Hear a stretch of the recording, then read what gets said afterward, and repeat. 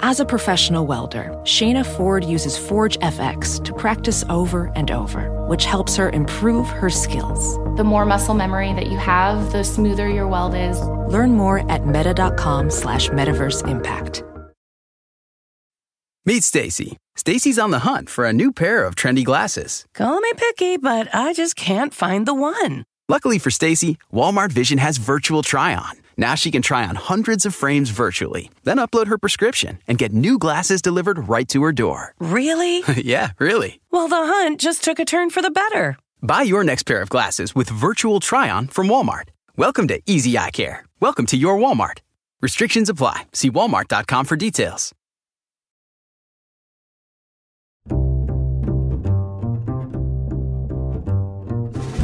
I'm Alan Alda, and this is Clear and Vivid, conversations about connecting and communicating. And are incredibly valuable to our listeners. They do all sorts of things. For one, they help them remember what we say. They help recognize what we're going to say in terms of words or story points faster than when we don't use an and They're incredibly good signposts for a listener, and there is substantive research that suggests that you do a solid to your listener when you're using and That's Valerie Fridland. She's professor of linguistics in the English department at the University of Nevada, Reno. And while her research is properly academic, she also enjoys talking to general audiences about the quirky ways in which we use language. It was getting questions from those audiences, probably from people like me, that led her to write her wonderfully titled book, Like Literally Dude, Arguing for the Good in Bad English. I can't thank you enough for coming on the show today because I expect this to be not only fascinating, but a life-changing experience for me. Well, it is so totally thrilling for me to be on here, and I'm using some of my favorite language tics in describing that. So, right? So and totally. Yeah. Well, I expect this to be life-changing because my wife, Arlene, has notified me in subtle and unsubtle ways that I tend to be curmudgeon-y about changes in language. You're not alone.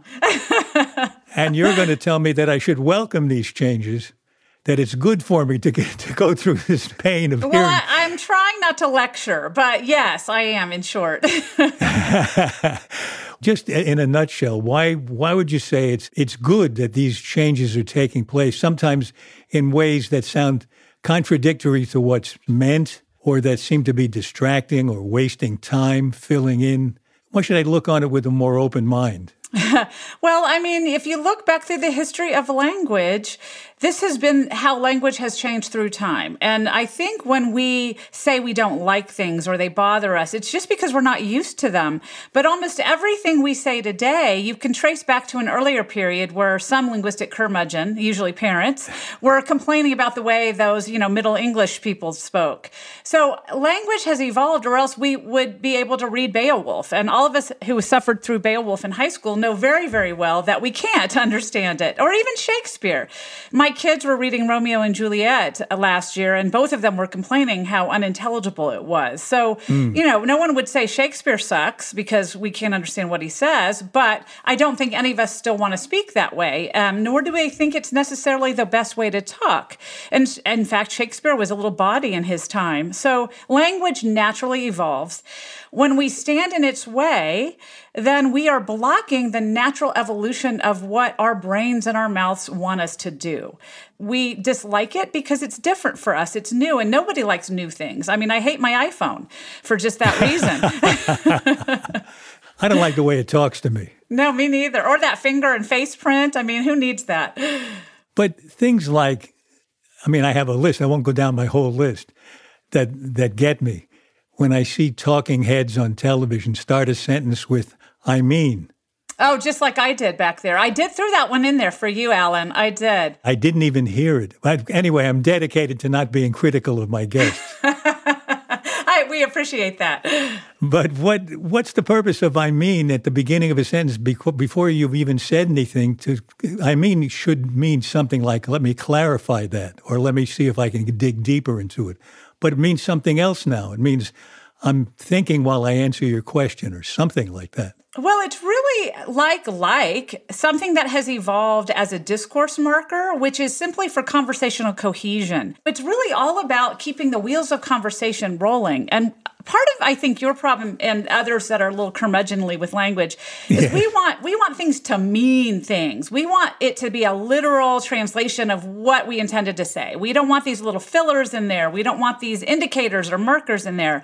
But in fact, I'd say 3/4 of what language does is not share information, but share information about who we are as social creatures, who we are in terms of our relationships, how we're going to add to or signal to the person that was saying something before that we're making an important addition, or that we're going to say something contrastive, or that we want to be considerate of what they said. And it takes new things all the time in order for us to indicate to our listeners how we feel about them and how we feel about what we're talking about. I mean is simply a development of that. What really gets me is when a sentence begins, well, I mean, and all three at once. What's the use of that? Why should I be happy that that's happening? Well, all right, tell me what is wrong with it. Why does it bother you so much? I think that's the better thing, is to flip it. It's really something that's just simply sometimes puzzle, right? We might be trying to figure out how we're going to respond to something someone says, and we don't want to leave silence there. Because silence can be problematic for a number of reasons. One is culturally, we don't tend to like silence. American English speakers, for example, even more than British English speakers, don't leave a lot of pauses between turns. It's uncomfortable for us when someone leaves that. But also, silence gives your conversational partner time to jump in on the floor and take your turn. So there's that. And there's also the fact that we're trying to indicate to our listener, I have something that's maybe going to be a little conflicting with what you were saying, or I'm trying to show some sort of considerateness from a conversational perspective. We tend to sometimes overdo it, and maybe that's what's annoying to you. So I'm not going to justify sticking 3 in a row, but I will say that sticking 1 in there has really no problem, because it's about having good conversations, and that's what we want. You've already changed my approach to it. When next time I hear it, it'll be my reaction will be more like, oh, something interesting is coming up, a different idea is coming up. Might be worth paying attention to. That would be perfect.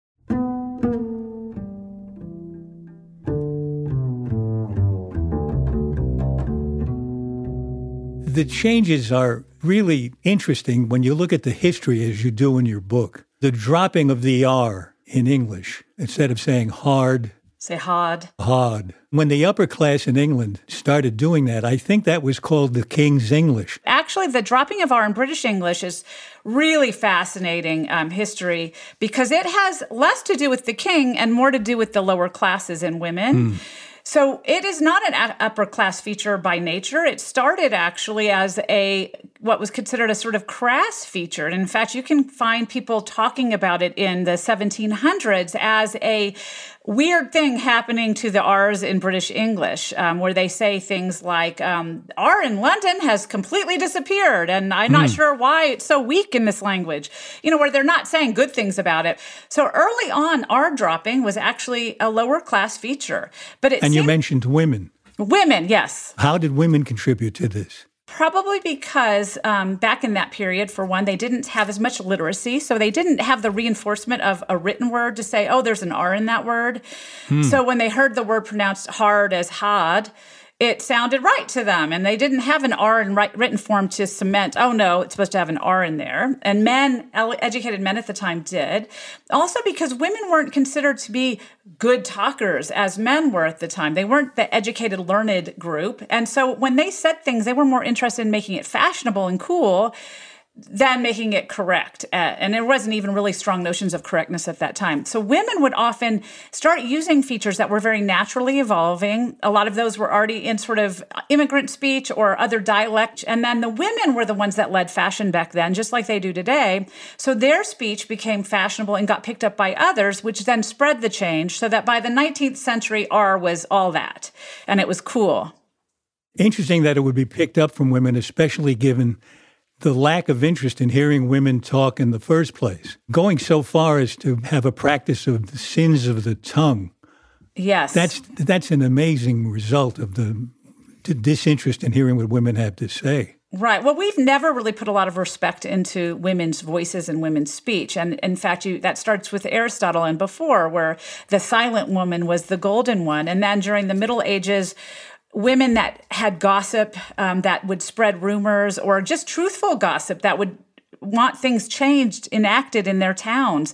A lot of times they were charged with criminal activity called sins of the tongue, and it was by far women charged much more than men for that crime because they had loose lips and dangerous tongues. And in fact, you can often hear proverbs from that time that talk about women's sharp tongues or their devil tongues, and that was because anything women said that could be controversial could stir up a lot of problems because they would speak with a lot of the other women at the spinning circles or at the place they went to get water or things like that, spreading problems for those in power and spreading problems for men. And so one way to silence them was to charge them. But what I think you forget is that women go home to men, and they go home even more importantly to children. And who do children get forged by? Women. So women's speech often becomes what's the right speech or the speech that's picked up by the next generation. And that's what's really pivotal in forming the norms of tomorrow. I was really struck by the punishment. It wasn't just a sin that was punished by God later after you die. They'd punish them right then and there with that thing. What was it called? Some kind of a helmet. It was called a scold's bridle. And it's sort of, yes. Scold's bridle. It's a tongue. It had a metal piece that would go in the mouth. It was basically a mask, sort of like Hannibal Lecter was forced to wear, except this one had a piece of metal that went in your mouth to depress your tongue so you couldn't talk. And you would be forced to wear that for days on end. Almost unthinkable. But it reinforces this whole part of the conversation reinforces the idea that language changes from the bottom up mostly, huh? Yes, it's really fascinating, isn't it, that that's where change starts, because we usually think of people in the upper crust bringing on innovation, but actually it's the lower classes. So what about and Oh, I love and Oh, wait, before that, maybe we ought to get to so. I just started a sentence with so. You did. Well, that's sentence initial so. There are so many fabulous so's. It is so interesting. So the one, and see there, I just did it. And once you do so, it's like popcorn. You can't stop eating them, and you can't stop saying them. There's sentence initial so, which is sort of saying, I have a backstory to what we were talking about, and I'm going to tell it to you now. Or I want to switch topics, and we were on this one topic, and I'm going to switch it. Those are the sentence initial so's that we hear. But one of the most interesting so's is actually intensifier so, which is a little different than the so you start a sentence with. And that's when you say, I'm so totally excited. I'm so happy. I'm so tired. I'm so excited. That kind of so is called an intensifier so. And it actually traces back to Old English, where it was swa, but has developed over time into an intensifier, which is so. So what gets me crazy, what I try to help scientists work on, is not answering a question beginning with the word so, because what it sounds like to my ear is, I heard what you asked.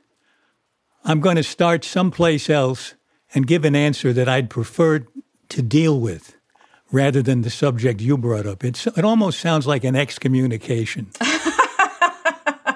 I think it depends on context. A lot of times in natural conversations, people don't seem to have problems with knowing where that so is going. But you could say, let me tell you a little bit about the background first. I mean, you could be more explicit if that's what you're intending. But I think the problem is when we're in fast, rapid conversations, we don't always think through overtly what we're intending to do. Our brains work so quickly, and that backstory so is actually a shortcut for me to cut through the crap of having to explain where I'm going, because I'm just thinking on my feet and going really quickly into it.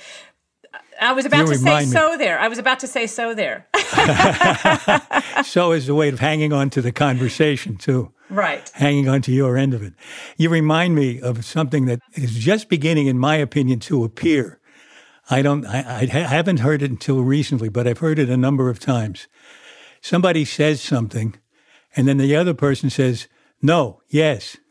Oh, the no, yeah, or yeah, no. That's really fascinating. What are they saying? That's a pretty new feature, and some of these haven't been studied as much as sort of some of the features I talk about in my book because they haven't been around that long. And that one's really interesting, and the work that I've seen about it suggests that what happens is usually it's when someone's responding to a two-part question or two parts of a conversation where they're saying, yes, that's true, but no, this part's not true. Or, no, I didn't do that, but yes, I'd like to do that. So they're actually trying to indicate to you that there's no straight answer. It's not a simple yes or no, but there's two parts to their answer, one which is in the affirmative and one which is a negation. Does that make sense? Right. It does. And I wonder if it might also be in some cases similar to the no that people say when someone interrupts them and says, I'm sorry for interrupting. The next thing the interrupted person usually says is no. Oh, I'm trying to figure out. Meaning that's okay. No offense taken. Oh, not no, don't interrupt me. Yeah. That's what I thought you meant. I thought, people don't usually say that. Yeah. People are polite. I mean, I think one of the things, oh my goodness, now I'm going to say I mean all the time because you brought it up. It's a virus. It is. Contagion view of I mean.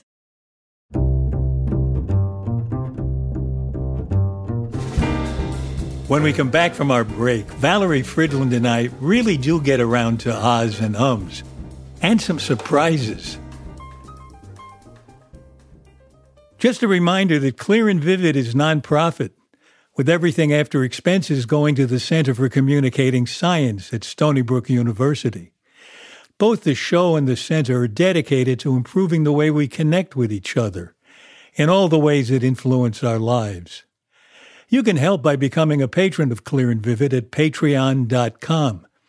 At the highest tier, you can join a monthly chat with me and other patrons, and I'll even record a voicemail message for you. Either a polite, dignified message from me explaining your inability to come to the phone, or a slightly snarky one where I explain you have no interest in talking with anyone at the moment. I'm happy to report that the snarky one is by far more popular. If you'd like to help keep the conversation going about connecting and communicating, join us at patreon.com/clearandvivid. patreon.com/clearandvivid. And thank you. Welding instructor Alex DeClaire knows firsthand how VR training platforms like ForgeFX can help meet the demand for skilled workers. Anywhere you go look, there's going to be a shortage of welders. VR training can help welding students learn the skills they need to begin and advance in their career. The beauty of virtual reality is it simulates that exact muscle memory that they need. Explore more stories like Alex's at meta.com/metaverseimpact. In the California Road Trip Republic, we believe you take adventure for a ride. Whether coastal cruising, mountain motoring, or redwood roaming, discover beauty around every turn. Your California road trip can kick off from anywhere. Starting route. But it should always start at visitcalifornia.com. Then buckle up, crank those tunes, and ride with us in the California Road Trip Republic. This is Clear and Vivid, and now back to my conversation with Valerie Fridland. Now, the question of and you really made me see that in a different light. I really thought at first that it was a waste of everybody's time while you hold the floor, while you try to think of that thing that is your favorite thing to talk about but doesn't come up at the moment. But I've learned from you that it's really important not only to the speaker but to the listener.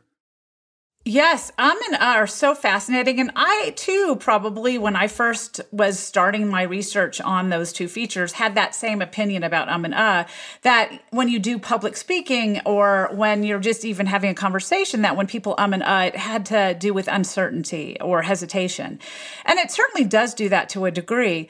But what I was unprepared for in my first foray into those topics was the vast amount of research that shows that and are incredibly valuable valuable to our listeners. They do all sorts of things. For one, they help them remember what we say. They help us recognize what we're going to say in terms of words or story points faster than when we don't use an and They're incredibly good signposts for a listener, and there is substantive research that suggests that you do a solid to your listener when you're using and The study that I've heard you talk about, where the word that's used after was remembered better by the listener than words that were not preceded by Is that correct? Do I have that right? Yes, that is right. There have been a number of studies of that nature, but one really fun one was where they had a video screen that they had participants look at, and they had different icons, different pictures on the screen. So one would be, for example, a candle. The other one might have been a horse, and then they would have a camel, and then, maybe a pencil. So they'd have these images, and they would ask listeners to move a cursor to a certain word when they heard it. So they would say something, now point at the camel or the candle. And so they would measure the reaction time and processing time of people to go point at that specific icon. So what was fascinating, though, when they had mentioned one before, so say they were talking about candles early in the experiment, and then they said, now move your cursor to the candle.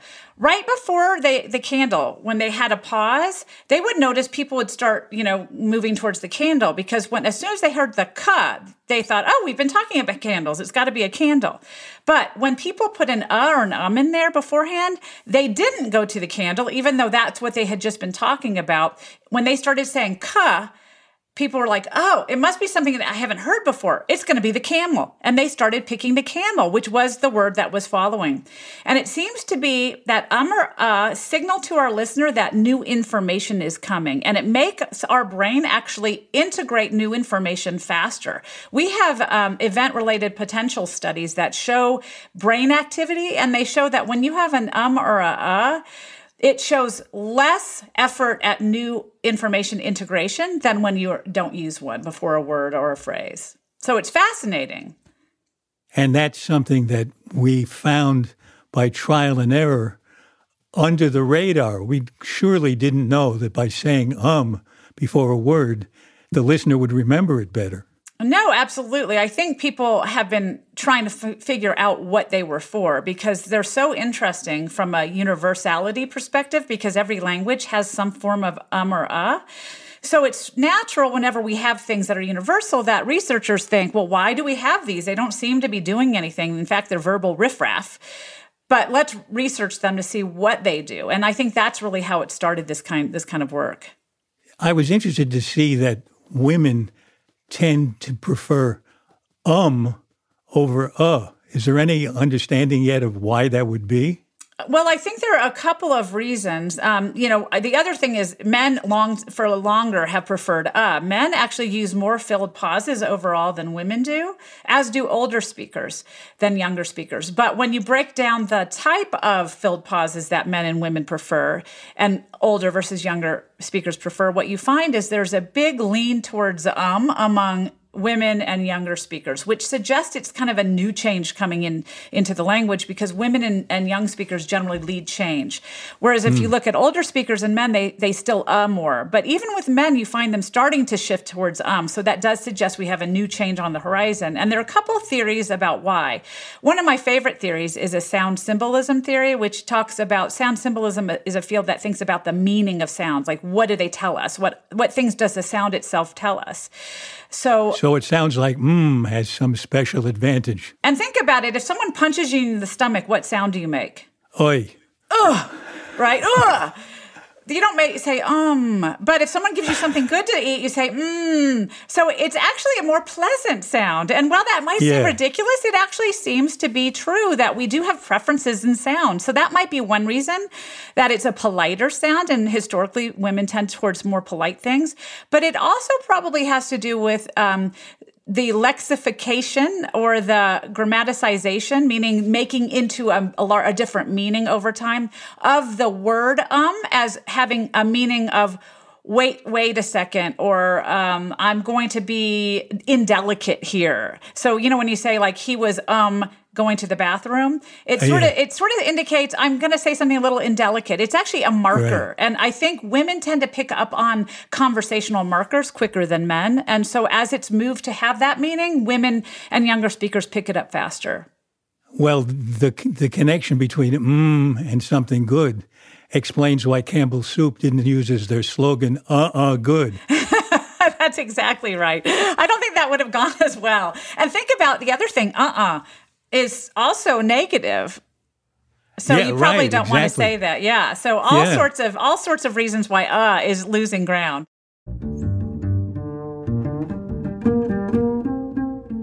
So I got halfway through at the beginning there and I stopped myself. What about like? Like has many more meanings than we usually associate with it. And some of them are really hard to take. I was wondering if you were like lover or not. I'm taking that as a no. You can take it as an See, now we're going to be driving all your listeners crazy by all our speech habits. Well, like is a hotbed of controversy. And I have to say that when I first started making the rounds, giving public talks years ago, I would give in my opinion, phenomenal talk about vowels and how they were changing in American English, which I found fascinating. And people would clap and be happy. And then they'd come up to me afterwards. And instead of saying, wow, I learned so much about vowels, they would say something like, now, can you tell people to stop saying like all the time? That would be their response, because that's what they thought. Oh, a linguist, I've got to get her on my side with like, but I am afraid I will not be convinced. Like is actually a fabulous new feature of English, and it's not going to go away, I hate to say. I mean, some features that we don't like will fade over time, but like will not be one of them. It has become very useful in a bunch of different new ways that have a true power and purpose, and young speakers simply know how to do it better in those regards. So point me to it. I can't quite get it. I'd be happy to. I'm going to make you a like speaker before we're done. So let's think. Instead of saying I like that, I'm going to say I'm like all over that. Like so, yes, you are. Yes, I will. I promise you will say like before the end of this conversation in a discourse marker sort of way. I'm going to get it out of you. One way that we're using like in a new way is as an approximating adverbial. And I think when you think about it that way, it makes it sound so much more intellectual that it will convert people to being like lovers. So intellectual I can't understand it. Exactly. What do you mean? I'm going to break it down for you. I just wanted you to know that it's doing something important. So it's already got a name, so that's good. Okay, good. You got me halfway there with a fancy name. All right, so when you are talking about something that you're estimating or you're giving a roundabout figure, you need to indicate to your listener somehow that what you're saying is you're not trying to be exact. You're not trying to lie to them if you're wrong about the number you're giving them, but you're just estimating it. So usually in standard English, we use about as what we call an approximating adverbial, which means I would say something like, he's about 5 years old, or it's about 20 pounds. That's an approximating adverbial, the about right there. Like has simply become a new approximating adverbial. So I'd say, well, he's like 10 pounds, or it's like 100 years old. So it's a one-to-one substitution for something that's already well accepted and serves a purpose. It's just not as well accepted, but it still serves that same purpose. And if we look at like over time, it has already shifted, and the way we use it is already far afield from where it was in the 12th century, when it was just an adjective and a verb. So preposition like, so when I say he has eyes like the sky, which sounds very romantic and literary, that actually wasn't used until about the 1500s. So that already... What? Really? I know, shocking. Yes, the like Get that you say, town. You're already a rebel rouser with your like, Alan. I'm just telling you. I'm part of the new wave from You are. 400 years ago. Exactly. You just take a few more years to jump on that bandwagon. I knew I was a rebel at heart. And that's just one of the ways. And we also have quotative like, and we have stance marker like, but all of them are purposeful. Don't they all get in the way of one another? Is it good that one word should mean so many things? Wouldn't it be better if we had 100 words for snow the way native tribes are supposed to have? I don't believe they have that many. They don't. Actually, that's a really interesting myth that's very far from the truth. But that's for a whole other book. Yes, yeah. It doesn't. If you look at the history of English, it has always had language words that change over time and bend and sway with the way that we need them to mean things at that time. And all of them are contextually driven. So I'm not going to get concerned with, getting confused with a simile or a conjunction like when I'm using like as a discourse marker or as a quotative, because we are able to do very, very detailed syntactic analysis when we hear someone speak. And we can tell when like is part of the content or the literal syntax and when it's sort of peripheral to it. And then we can analyze it in a different way. So I think the basic thing is we're smarter than you're giving us credit for in dealing with that.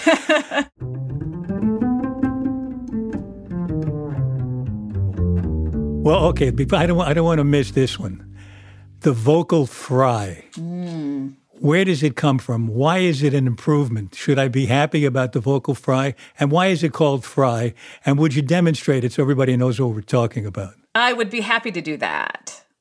I did it right. There it is. There it is. Yeah. So it's sort of I can't even do it. Well, you probably can, but it's just harder because you have already a low-pitched voice, and vocal fry is basically when your voice drops to a lower pitch than you were using previously. Your missions, if you should accept it, is to show me why that's a good thing. Well, it is a good thing, but I want to clarify, too, something that none of these are better necessarily than things we used to do. They're just different, and that is basically the evolution of language. So better is such a evaluative term, and things don't necessarily change because they're better. They change because there's a cognitive desire or an articulatory desire from our sort of evolutionary standpoint to move that direction and a social trigger to make it happen. So that's sort of, I just wanted to clarify that. But it is not bad, and that's the critical thing to take away. We call it fry. I'm actually truly not sure because that's not what linguists call it. I don't know who first came up that lovely moniker for it, but I'm guessing it has to do with the sound that food makes when you fry it, that popping sound. That would be my guess. And, we love to give cute names to things. So pop, for example, the soda is the sound that a top makes when it leaves the bottle. That's why it's called pop. So there's all these fun little language names that we come up with. But in linguist circles, we call it creak or creaky voice, which also is pretty descriptive because it's kind of creaky like this. It's really about what the social world tells us we should do and how we should behave that tends to trigger language to evolve in certain ways. And vocal fry is a great example. The reason that we notice vocal fry, and particularly on women's voices, is because women have increasingly gone into professional context. So they're increasing in the professional world, and their visibility on the airwaves as journalists as well and reporters has increased. They have taken a lot of hits for having high-pitched voices. If you look back in the early days of radio, and actually even in the 50s and 60s, high-pitched voices on radio and television were not looked upon fondly. So women seem to have adopted vocal fry as a way of countering this high pitch is bad in professional circles sort of thing. So that adding a little low pitch excursion in your voice allows you to sort of achieve the positive benefit that lower pitched voices in terms of intelligence, competence ratings, and professional ratings have always enjoyed. So it's really about social evolution. Which reminds me of the singular they, which everybody is needing to get a little more familiar with and more acceptance of. You say a very interesting thing about how some of us have trouble accepting the idea that they went into a store and had a soda. Whereas you're talking about when Mary went into a store and they had a soda. So you're talking about one person. But originally, or a long time ago, we said thee and thou and changed it to you, which was plural. And we don't have a problem with my talking to you and calling you you. I don't need to call you thou. And I don't say you is, I say you are. Right. And you could call me thou. I would not be upset with that. I'm happy to be I a thou. don't know you well enough. That's very true. Well, yes, I think it's really funny because if we look back 300 years, which often we don't do, and that's why we hate the things we say today, we could find the same kinds of complaints about using you as we find about using singular they today. So grammarians like Robert Loth and Lindley Murray would complain about how it was ungrammatical to use you as a singular. And not only that, but most people don't realize that you is actually objective case, not nominative case, which means in plain English, it's not supposed to be used for subjects at all. It's supposed to be used for objects. So ye is actually a subject case. So when you had a subject saying like, I did this, you would say ye, or you did this, it'd be ye did this. But not only did we move you to the subject position, we also started making what was once plural singular. And then to top it off, we started using plural verbs with it. All of this happened before any of us were born, so all of us do it without any problems today. Singular they is essentially that same sort of shift. Pronouns have always changed over time. In fact, they is not the original one in English either. It was brought in by the Vikings. And so now it's just a matter of getting used to this grammatical shift, because a lot of times in our grammar, in our head, we have it linked to being plural. And so it's just a matter of adjusting our knowledge to say, oh, it's actually also singular. And I can use a plural verb and it's going to be like you, and take a plural verb whether I'm talking about one they or two theys. So it's just a matter of practice. Well, I'm starting to get the idea that things that change may not be in the good category or the best category, but they're not necessarily in the category of bad. And it's just people learning to communicate together in a more efficient way. As it starts to gain traction, those of us who are steadfast in remaining still are going to be left out of the conversation. So we've got to be open to the change in some respect. That's right. No one wants to be a linguistic dinosaur. Right, exactly.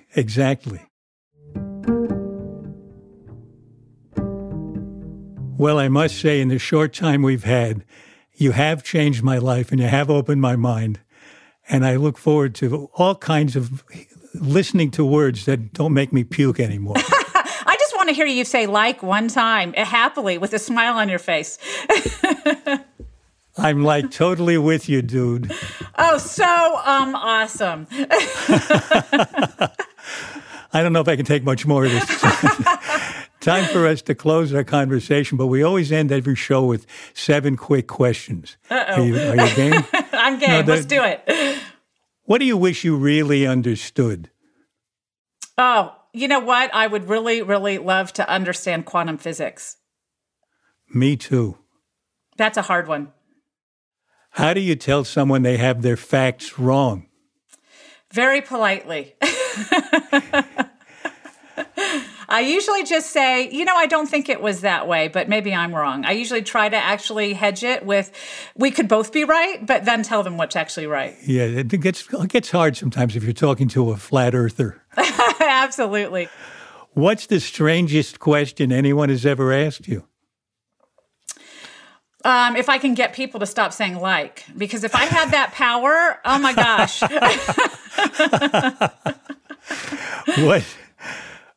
How do you stop a compulsive talker?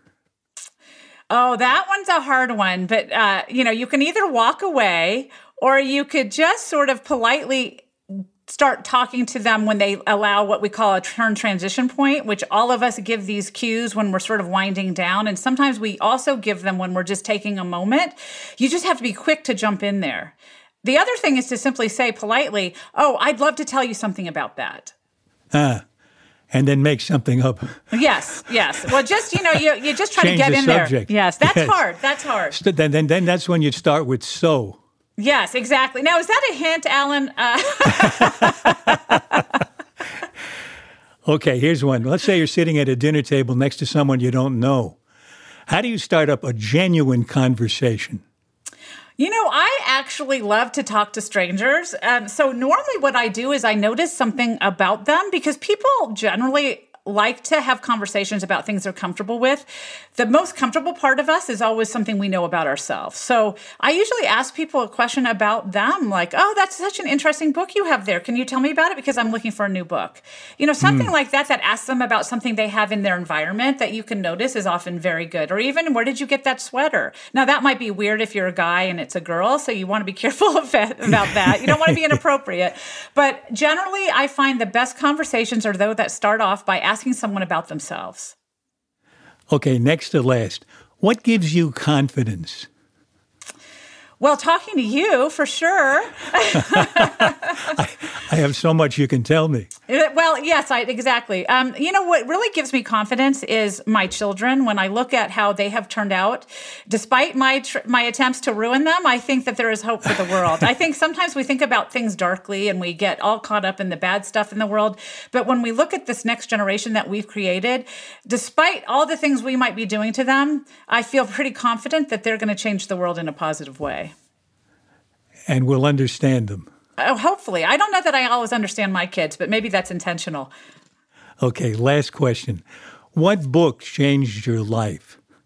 Oh, that's a really good one. Well, I would say my own book because I've done a lot of research in it. But you know what actually is a book that most people don't think of, but it's a phenomenally fascinating book, is the Oxford English Dictionary. I think it changed my life because when I first was exposed to it many, many, many years ago as a graduate student, what I realized is the history that all words have. And as a person interested in language, it made me realize that things exist far beyond the moment that we're in. And when we start to look back, we see how things like wars and invasion and massive sociocultural shift have all impacted everything we say. And learning the history of words, for me at least, that has been life-changing. I agree with you. The etymology of words in a good dictionary is the most interesting thing about the definition, because you see how people thought and connections that they made between the meaning of a word in one century and language and in another. And I love that. I agree with you completely. What a good conversation. Thank you so much. Oh, I'm glad. I'm so glad. It was a great conversation. I hope I didn't talk too much. Now I'm wondering if I'm a compulsive talker.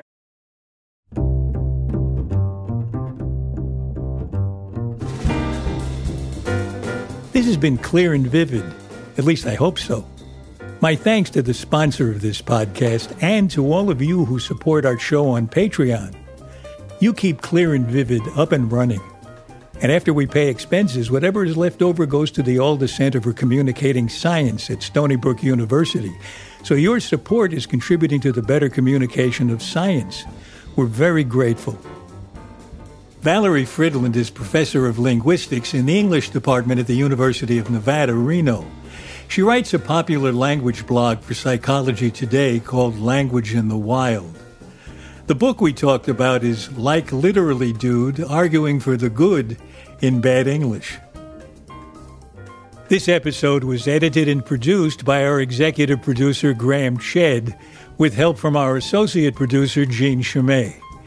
Our publicist is Sarah Hill. Our researcher is Elizabeth O'Haney, and the sound engineer is Erica Huang. The music is courtesy of the Stefan Koenig Trio. You can subscribe to our podcast for free at Apple, Stitcher, or wherever you like to listen.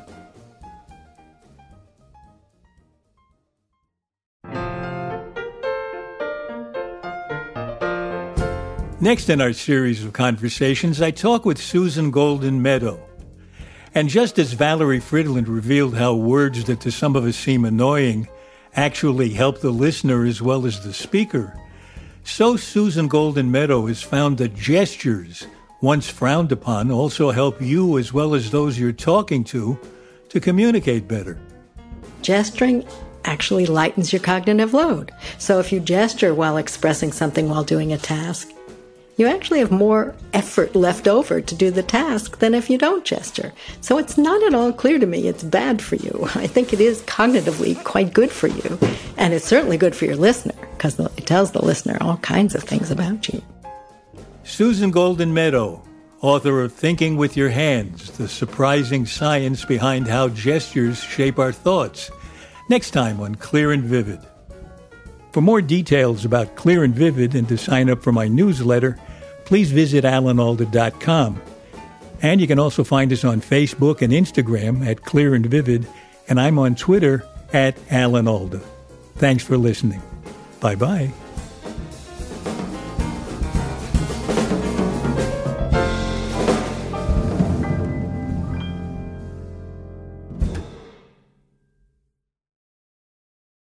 Your Space Coast vacation is preparing for liftoff. Start counting down now. 10, 9, 8, 7. It's time for a beach vacay that feels like heaven. 6, 5, 4. Come explore Melbourne and the beaches. 3, 2, 1. It's time for some rocket-filled fun. Count down to your best beach vacation ever on Florida's Space Coast. Launch your planning now at visitspacecoast.com. We're starting a movement with Lazy Boy. Well, technically, it's more of a don't movement. We work full-time and parent full-time. Our feet will be in the upright position, and our podcast will be listened to fully reclined. Now that we've completely checked off our to-do list, we'll be checking off our to-don't list until further notice. We, the lazy, are taking back lazy, all from the comfort of our Lazy Boy furniture. Lazy Boy, long live the lazy. Want the same expert advice you get from the pros in the store while shopping online at DiscountTire.com? Meet Treadwell, your personal online tire guide that matches you with the perfect tire for your vehicle. Get your best match in 1 minute or less with Treadwell by Discount Tire.